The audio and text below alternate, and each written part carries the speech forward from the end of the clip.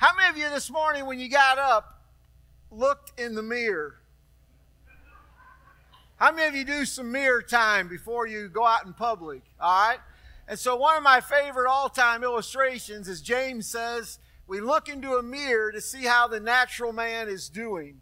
Now, how many of you get up feeling like $1 million and you look in the mirror and the mirror says, warning, warning, we got an antenna problem, we've got some things going on. How many of you look at the mirror and go, I just don't believe you? And how many of you came this morning denying what the mirror said to you? All right, God bless. There's a couple of you out, brave people. But that mirror, again, that mirror is a reflection of us. And the mirror says you got some antennas, some things going on. Again, we do everything we can till finally the mirror says that's all we can do without surgery. Amen? And so then we're free to go. Well, James says in the same way as we look into a natural mirror, the Bible says, or James says, we look into the Word of God and it reflects who we are spiritually. A statement was made yesterday that said something like this: is the person that we see in the mirror every morning the same person that God sees? When I look in a mirror, I see somebody pathetic. I see somebody that's trying to work it out. After 42 years in ministry, 62 years old, how many of you think I should have made it by now? But the longer I go, the more I realize I have to go. But what would happen every day if we got up and looked in the mirror and we saw ourselves like God sees us? How many of you got up this morning and said in the mirror, you're a child of God, dude? You're an overcomer. You're more than a conqueror. You're part of a chosen generation, a whole royal priesthood. You're an heir of God. Woo! How many of you did that this morning when you got up? One happy person, one Baptist-costal among us. Let me ask you, if God says it's true, is it true? What if you don't feel it? Is it still true? All right, today's going to be a happy service, all right? So kind of take your seatbelt off, all right? No to your seatbelt today. Before we get into it, just a reminder, 3 weeks from today, Easter, all right? On Easter, we have 2 services, all right? No Sunday school, no donuts. That's tough. It's hard to have revival without donuts, amen? But 8:30 and 10:30, you guys are our outreach team, all right? So it's up to you guys to invite people, use Facebook, whatever, get people to come. 8:30 and 10:30, all right? So some of you are going to come at 10:50. I know it. You will be here in time for the message, all right? But you're going to miss a lot of the music. So 8:30, 10:30. This Wednesday, Lance and Vicki Calloway are going to be starting an Overcomer series by Dr. David Jeremiah. Really, the timing of that's good. We're going to talk about overcoming today. And so if you're not plugged into a small group or you're not involved with Awanas, invite you to come and be a part of that. It'll be in a room down in the south wing. I'm not sure which room, but we'll get you there if you come on Wednesday. All right, we began a series last Sunday on Amazing Grace. And a probably all-time classic song, because there's something in Amazing Grace that is amazing. Because when I look in that mirror and to think that person in the mirror was worth Calvary, that's amazing. I think it's, as I said last week, maybe the most recorded song of all times. I think about God pouring out His abundant blessing to us. Let me first just kind of define the difference between mercy and grace. Mercy is not getting the punishment we deserve. Can I tell you that we're not going to have to go to hell because Jesus died for us? That's mercy. Mercy is not getting what we deserve. Grace, on the other hand, is receiving blessings that we don't deserve. And so when we talk about grace, It's about learning to receive the abundance of God, not based on our performance, but just based on the goodness of God. And so this morning, I want to go back into the Old Testament. If you were to ask me, where's the best picture of grace maybe in the Bible? Certainly in the Old Testament, I would go back to 2 Samuel chapter 9, the story of Mephibosheth. All right? So let's kind of go back and look in 2 Samuel chapter 9. David has become king, and he just wants to bless somebody. How many of you like it when the king wants to bless somebody? That's a lot better than the king wanting to kill somebody, all right? So he's wanting to bless somebody. And so let's pick up the story in 2 Samuel 9, verse 3. So David said to Ziba, "Is there not still someone of the house of Saul that I may show him the kindness of God?" So David wanted to bless somebody from Saul's family. Why? Because he had made, when he was younger, he made a covenant with Jonathan, Saul's son. Let's go back and just see that briefly. Back in 1 Samuel 18, let's read together. Jonathan made a covenant with David because he loved him as his own soul.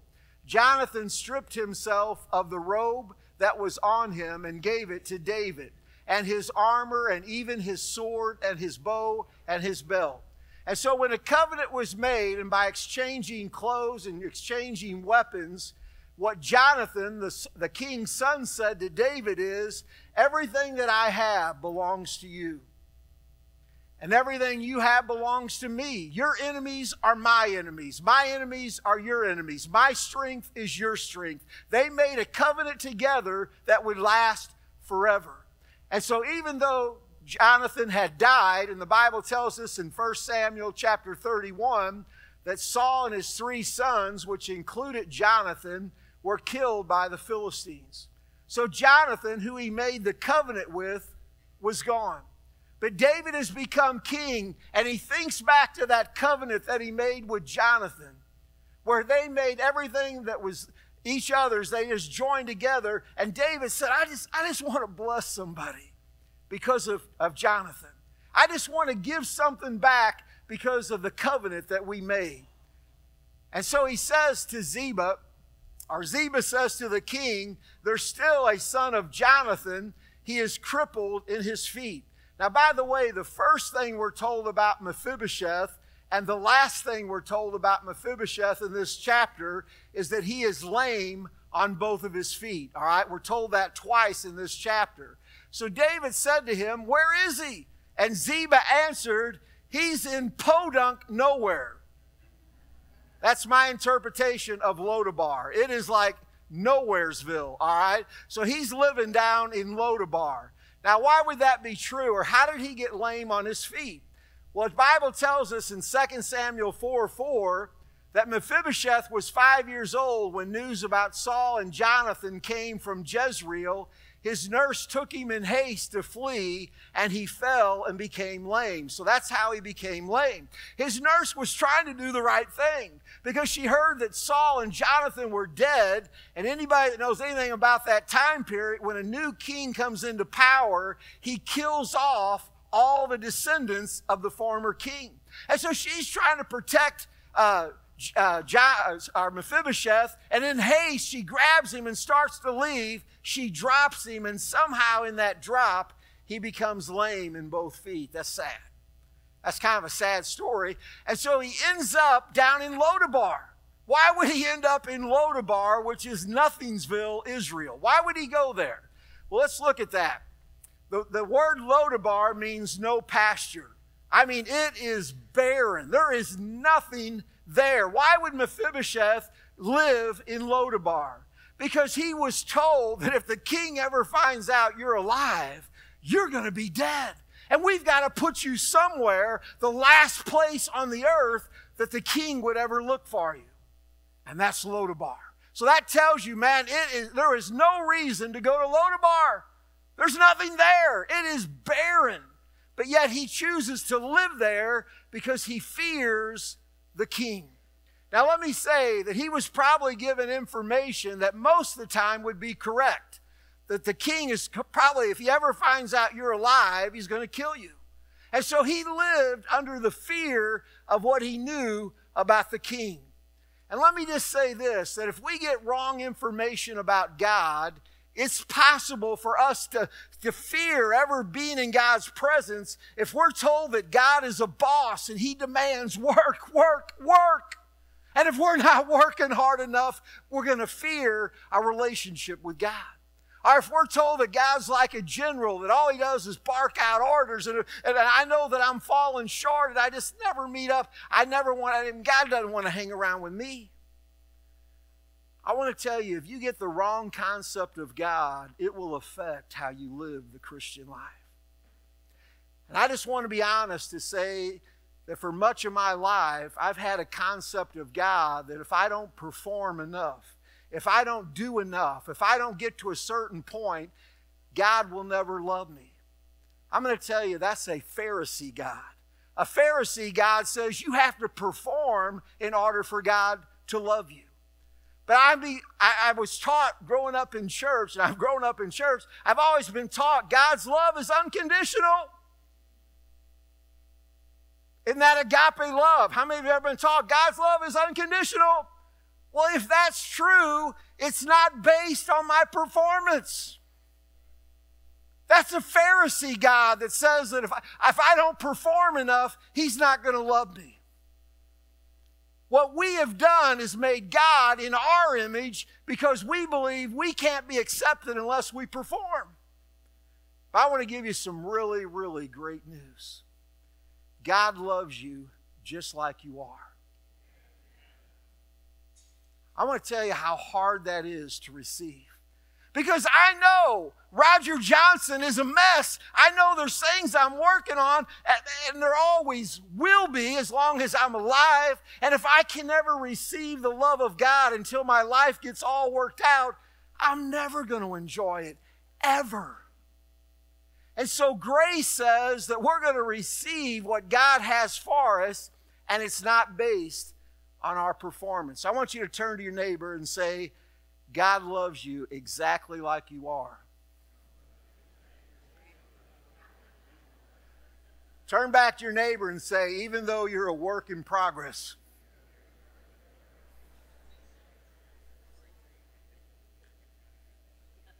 How many of you would love to look in the mirror every day and say, man, God loves you unconditionally? Yeah, you're a work in progress. Yeah, he's going to discipline me in love if I go astray. But let me ask every parent out there, what do your children have to do? How much do they have to perform for you to love them unconditionally? I'm going to tell you, a parent's heart loves their kids even though they're a mess, even though they're a work in progress. And I want to tell you, grace is about receiving God's love, not based on our performance. Man, we've lived too long in Lodabar. Lodabar is where we beat ourselves up because we're just not worthy. We're never going to amount to anything. I'm just frustrated that I can never please God. But Mephibosheth was blessed not based on his performance, but based on his relationship to Jonathan. And I want to tell you, there's only one reason God wants to bless our socks off. And it's not because we're Baptists. Hold on. It's not because you're a member or come to this church. There's one reason God wants to give you the kingdom is because you have a relationship with Jesus, his son. Yeah. You guys can get happy today. All right, this is a happy service. Some of you go, oh, I got to think about it. I don't know if I could ever deserve it. You can't. I'm going to go ahead and give you the news now. You can't. You're never going to perform enough to somehow think, man, I deserve the kingdom. Never. That's a Pharisee God, by the way. All right, you guys got me sidetracked. All right, here we go. So here's Lodabar. It's about 60 miles northeast of Jerusalem. How many of you have ever heard being born on the wrong side of the tracks? He was living on the wrong side of the river. There's the Jordan River right down the middle. He was over there in Lodabar, which I've named Hopelessville. I mean, it is nothing burger. But can I tell you, it's amazing how many Christians have a poor self-image. because they look in the mirror and they see someone who is struggling, who has failed, who just seems they can't ever get it all together. And again, you're basing it on your performance. If God's love is unconditional, does that mean unconditional? That means during the process of Roger becoming more like Jesus, which is a lifelong process, how many of you know that he can love us every day during the process? And his blessings to us is not based on our performance. Man, that is so freeing. It is so freeing to know it's not about our performance. It's about the grace of God. He wants to do it. He wants to give us the kingdom. You guys don't get happy easy, do you? If I told you guys just go live in Lodabar, you're a mess. Okay, I'll accept that. But if I'm telling you, man, God wants to give you the kingdom because of your relationship to Jesus, it's not based on your goodness. It's not based on your performance. I mean, it'll set you free when you get up and look in the mirror and say, wow, you are somebody. Now, your wife may tell you different, but I mean, just listen to God. Your wife will remind you you're a work in progress. Yeah, that's true. That is true. All right, we got to get going. So Mephibosheth in Lodabar probably lived in fear and low self-esteem 24/7. And he lived his life in fear because he had been told things about the king which weren't true. And I want to tell you, if you don't have the right concept of God, you literally can live like a pauper. You can live in Lodabar struggling your whole life because you just aren't good enough. And you aren't good enough. You do not deserve. Grace is not based on what we deserve. It's just based on the goodness of God. I think David had bad information, or Mephibosheth had bad information about King David. He probably felt like the most wanted man in Israel. I think he probably lived a wasted, unproductive life. But when word came that King David was looking for him, things changed. So David sent and brought him from Lodabar. How many of you think he was a little nervous? Yeah. He thought, this is it. This is the big one. Make sure my will's in order before I go see the king. Of course, he didn't have anything. He lived in Lodabar. Mephibosheth, the son of Jonathan, came to David and fell on his face and paid reverence. He could not have had a more low self-esteem. Couldn't have. I'm amazed at how many Christians have a poor self-image because they base their image on their performance. And again, I just want to be honest. Everybody here is a work in progress. If you're looking for a perfect church, you're never going to find it. Because as soon as you join, it's no longer perfect. Of course, they're not perfect either. All right, we're all a mess. We're all a work in progress, but God loves you during the process. That's the good news. So David said to Mephibosheth, do not fear. When he said that, I think how many times Jesus said to the disciples, do not fear. Relax. And I want to tell you today, do not fear. God loves you far more than you even love yourself. If we only knew the heart of God, that He wants to give us the kingdom. He wants to bless us, not because of who we are or what we've done or going to do. It's just because of our connection to Jesus. He wants to give us the kingdom. That's what it's about. How many of you went into work tomorrow saying, whoopee, I'm an overcomer. I'm a child of the King. Woo! How many of you think they throw you out thinking you're drunk?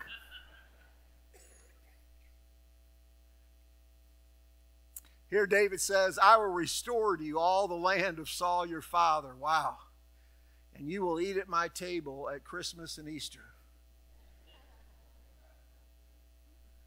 What did he say to Mephibosheth? I want you always to be at my table. Whew. Now Mephibosheth goes and say, well, King, I don't deserve it. I can't really do anything. David said, I know it. Man, when you discover God wants intimate relationship with you every day because He loves you unconditionally, it will forever change you. Now, the more you get to know me, the more you understand God's grace. Because I don't deserve it. I don't. I still struggle. I still fall. But the grace of God is just given based on God's love. Let's go on. So Mephibosheth bowed and he said, "What is your servant that you should show regard for a dead dog such as I?" How many of you think he had about as low self-esteem as you could get? By the way, the Jewish rabbis, one of their prayers as they prayed to God, they say, "God, thank you that I'm not a Gentile or a dog." They didn't think much of Gentiles. He was not only a dog, he considered himself a dead dog. How many of you think that's pretty low on the totem pole? And again, I want to tell you that in your flesh, you are not worth anything from God. You never will be worth it. And I don't care how much I perform, I'll never, ever deserve the goodness of God, ever. But understanding that God is such a good God. And we say that God loves us unconditionally, but again, we beat ourselves up because of our failures. And God knows you're a work in progress. He knows you're a mess. But He loves you unconditionally through the process. So David said to Ziba, "All that belonged to Saul I have given to your master's grandson." How many of y'all, if you found out you were heir to Bill Gates' fortune, how many of you would have a good day? Yeah, now you're happy. Now you're happy. Yeah. How many of you would shout? Woo! We'd see some Baptist everywhere. I've got good news. God is worth far more than Bill Gates. You're an heir of the King. He wants to give you the kingdom. But yet we've created a God that's based on performance, and then we keep beating ourselves up. I'm as guilty as anybody. You know, I kept hearing a phrase, God loves you the way you are, not as the way you should be. Because you're never going to be who you should be. As long as you're alive, you're going to have issues. But if we can receive that God loves us just the way we are in the process, what an incredible gift. What a gift to receive that God wants to give you the kingdom. He desires you to enjoy the kingdom. He says, "You and your sons," he's saying to Ziba, "are going to be servants, shall till the land for Mephibosheth and bring in the produce that your master's grandson may have bread to eat." That rascal wasn't even required to work. That's pathetic. He's just going to sit at the table. You do all the work and just bring him and God bless him.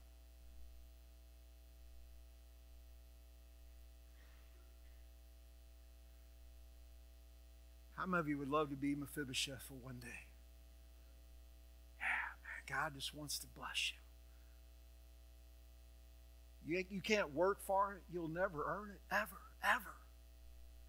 I was watching Facebook, and I don't post much on Facebook. But there's somebody that I know that's fallen off the wagon. I mean, they have just fallen off the wagon, man. And it'd be so easy to say, "You sinner! You're no good! You're trash!" You know what I text them? God loves you exactly like you are.